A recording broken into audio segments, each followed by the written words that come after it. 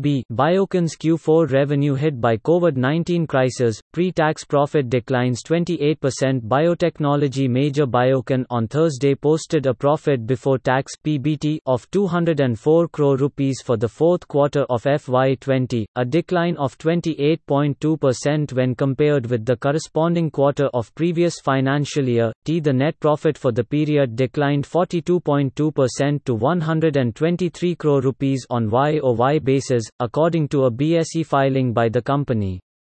The company's revenue however saw a muted growth of 6% as compared to Q4 of FY19. Q4 FY20 witnessed a muted growth of 6% with revenues at 1,644 crore rupees due to operational challenges including one-time COVID-19 related impact on our biologics business. Small molecules and research services businesses, however, delivered robust growth of 15% and 14%, respectively, said Kiran Mazumdar-Shaw, Executive Chairperson, Biocon. The biologics segment reported a degrowth of 21% during the quarter after reporting 3 consecutive quarters of robust performance.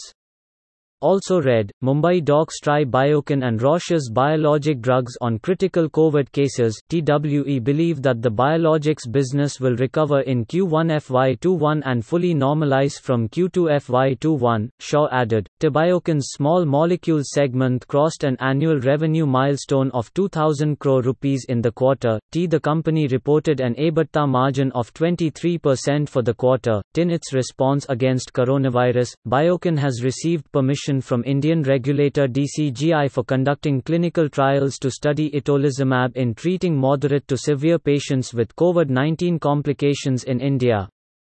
Its research services arm Syngene has repurposed one of its laboratories to conduct RT-PCR tests for COVID-19, offering free testing services to city hospitals, and has with Pune-based Mylab Discovery Solutions to supply reagents for use in its testing diagnostic kits.